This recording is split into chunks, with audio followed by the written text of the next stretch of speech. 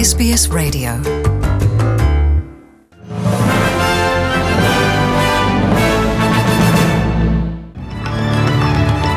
In this bulletin, a new Indigenous-led program takes the reins on rethinking education. A $1.8 billion infrastructure funding package has been announced to help prepare Queensland for the Brisbane 2032 Olympics. And Ukrainian President Volodymyr Zelensky addresses Israeli MPs and compares Russia's invasion to the actions of Nazi Germany.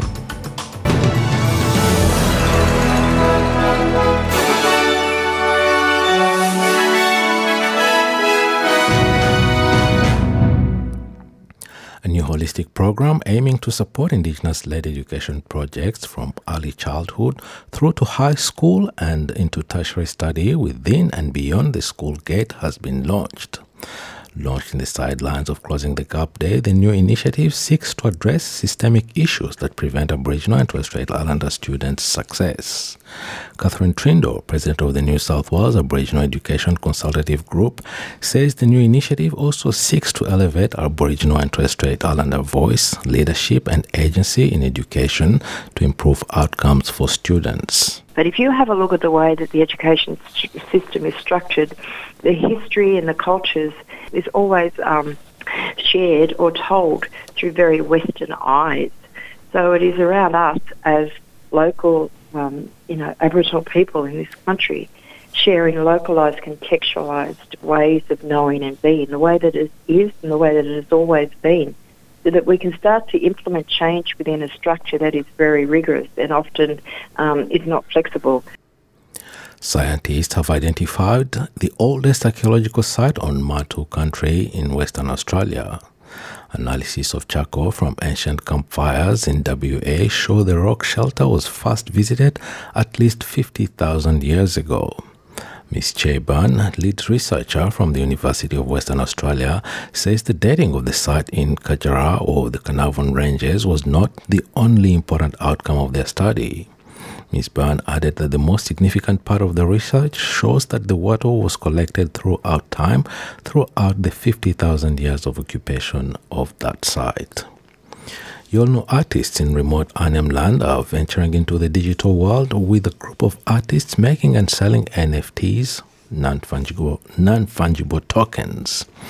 NFT digital assets are made using the same technology as cryptocurrency and has created a new form of ownership and as a result a new marketplace. The phenomenon has seen billions of dollars flow into the exchange of digital photos, videos and sound. Prime Minister Scott Morrison and Queensland Premier Anastasia Palaszczuk have announced an infrastructure funding package to help prepare the city of Brisbane to the 2032 Olympics. The funding will inject $1.8 billion to transform the state's southeast.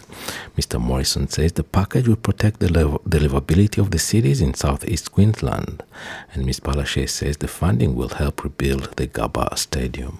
This city deal is also really important because it's also a catalyst for the Olympic Games. The Olympic Games here in 2032, where we'll see the Gabba completely rebuilt. But right across from the Gabba, of course, is the Cross River Rail and also the new interchange with the Brisbane Metro.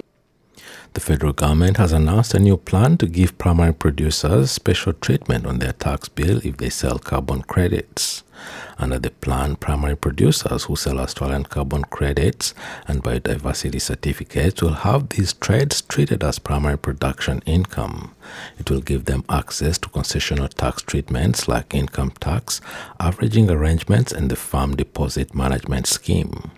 Revenue from the sale of carbon credit units will also be recognized in the year of purchase.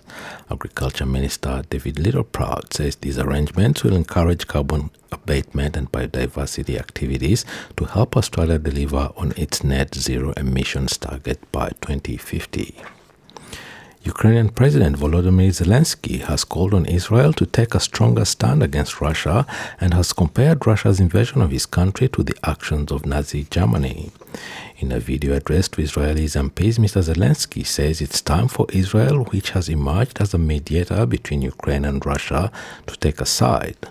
He says Israel should impose sanctions on Russia and provide military support to Ukraine. And he has likened Russia's actions to those of Nazi Germany and the Holocaust. І не залишити від нас, від вас нічого. І навіть імені... When the Nazis invaded Europe and wanted to destroy everything and everyone, conquer nations and leave nothing of us and you, no name and any traces, they called it the final solution of Jewish question. You remember it and will never forget it for sure. But you should hear what is coming from Moscow now. They are saying the same words now. Final solution.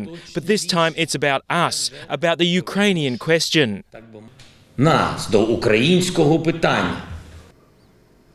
The comparison has been condemned by Israel's National Holocaust Memorial, saying that Mr. Zelensky is trivializing the Holocaust. And back home, New South Wales paramedics are taking industrial action for 24 hours by refusing to leave their posts to fill gaps at other ambulance stations. It's part of a union campaign to improve emergency responder staffing and pay. The union is pushing for an additional 1,500 paramedics, which it says are needed to address deteriorating ambulance response times across the state. It also wants a pandemic payment and a pay rise of more than 2.5%. Australian Paramedics Association New South Wales President Chris Castellan says they are taking action to demand a better resourced service, a fairer workplace and improved coverage and care for the community. 9 victims of the recent flooding in the New South Wales town of Lismore have dumped flood-affected household goods outside the Prime Minister's official Sydney residence.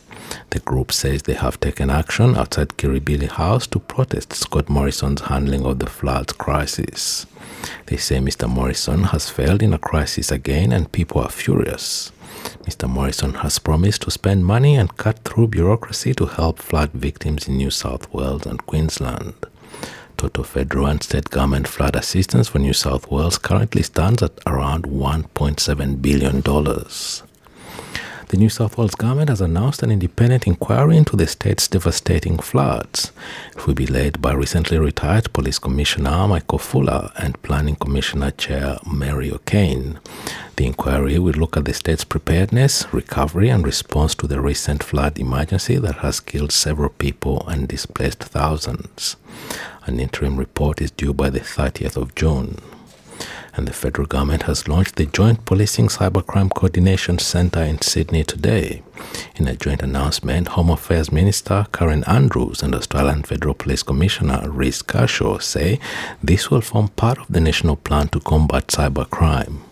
Mr. Kershaw says the centre will boost a coordinated law enforcement response across all states and territories. We have found from other crime types, like organised crime and terrorism, that bringing together our partners with all of us in one location to tackle these crimes leads to better outcomes. That's the whole point of why we're here today. We want to identify those threats in the cyber realm, make it harder for criminals to do their business, bring the full weight of law enforcement on them, and deliver better outcomes for Australians targeted by these people. He says cyber attacks are the crimes of the 21st century and he has encouraged Australians who have been targeted by cyber criminals to report any incidents to authorities. And now to sport, the Gold Coast Suns have beaten the West Coast Eagles in last night's AFL Round 1 match. It's the Suns' first win against West Coast in Perth in 10 attempts, with the Suns putting 7 of the last 8 goals to secure the victory. Gold Coast head coach Stuart Dew has praised midfielder Matt Jewell, who West Coast's Willie Raioli barreled into during the third quarter. We're not surprised. The way he goes about his footy, he'll do anything for the team. We actually showed that clip just after the game to say, well, you know, at different times your execution can be off. You can make some mistakes, but in the end, when it's a tight game, it's who's got the biggest heart. And you know, we all know how big Rowley's heart is when he comes to competing, whether it's footy or anything. To be honest, he'll compete at anything. So fantastic game from him. And the Fremantle Dockers beat the Adelaide Crows by just 1 point, while Hawthorn won their first game under new coach Sam Mitchell against North Melbourne. And now having a look at the weather around the country. Broome, a partly cloudy day and a top of 35. Perth, partly cloudy 29. Adelaide, mostly sunny 27. Melbourne, becoming sunny 27. Hobart, cloudy day 24. Albury-Wodonga, sunny 29. Canberra, partly cloudy 25. Wollongong, much the same 23. Sydney, similar conditions 25. Newcastle, partly cloudy 26. Brisbane, a sunny day ahead on the top of 29. Townsville, partly cloudy 30 degrees. Cairns, mostly sunny 32. Alice Springs, sunny and 34 degrees. Darwin, partly cloudy 34. And the Torres Strait Islands, a sunny day ahead at the top of 31 degrees. And that is NITV Radio News.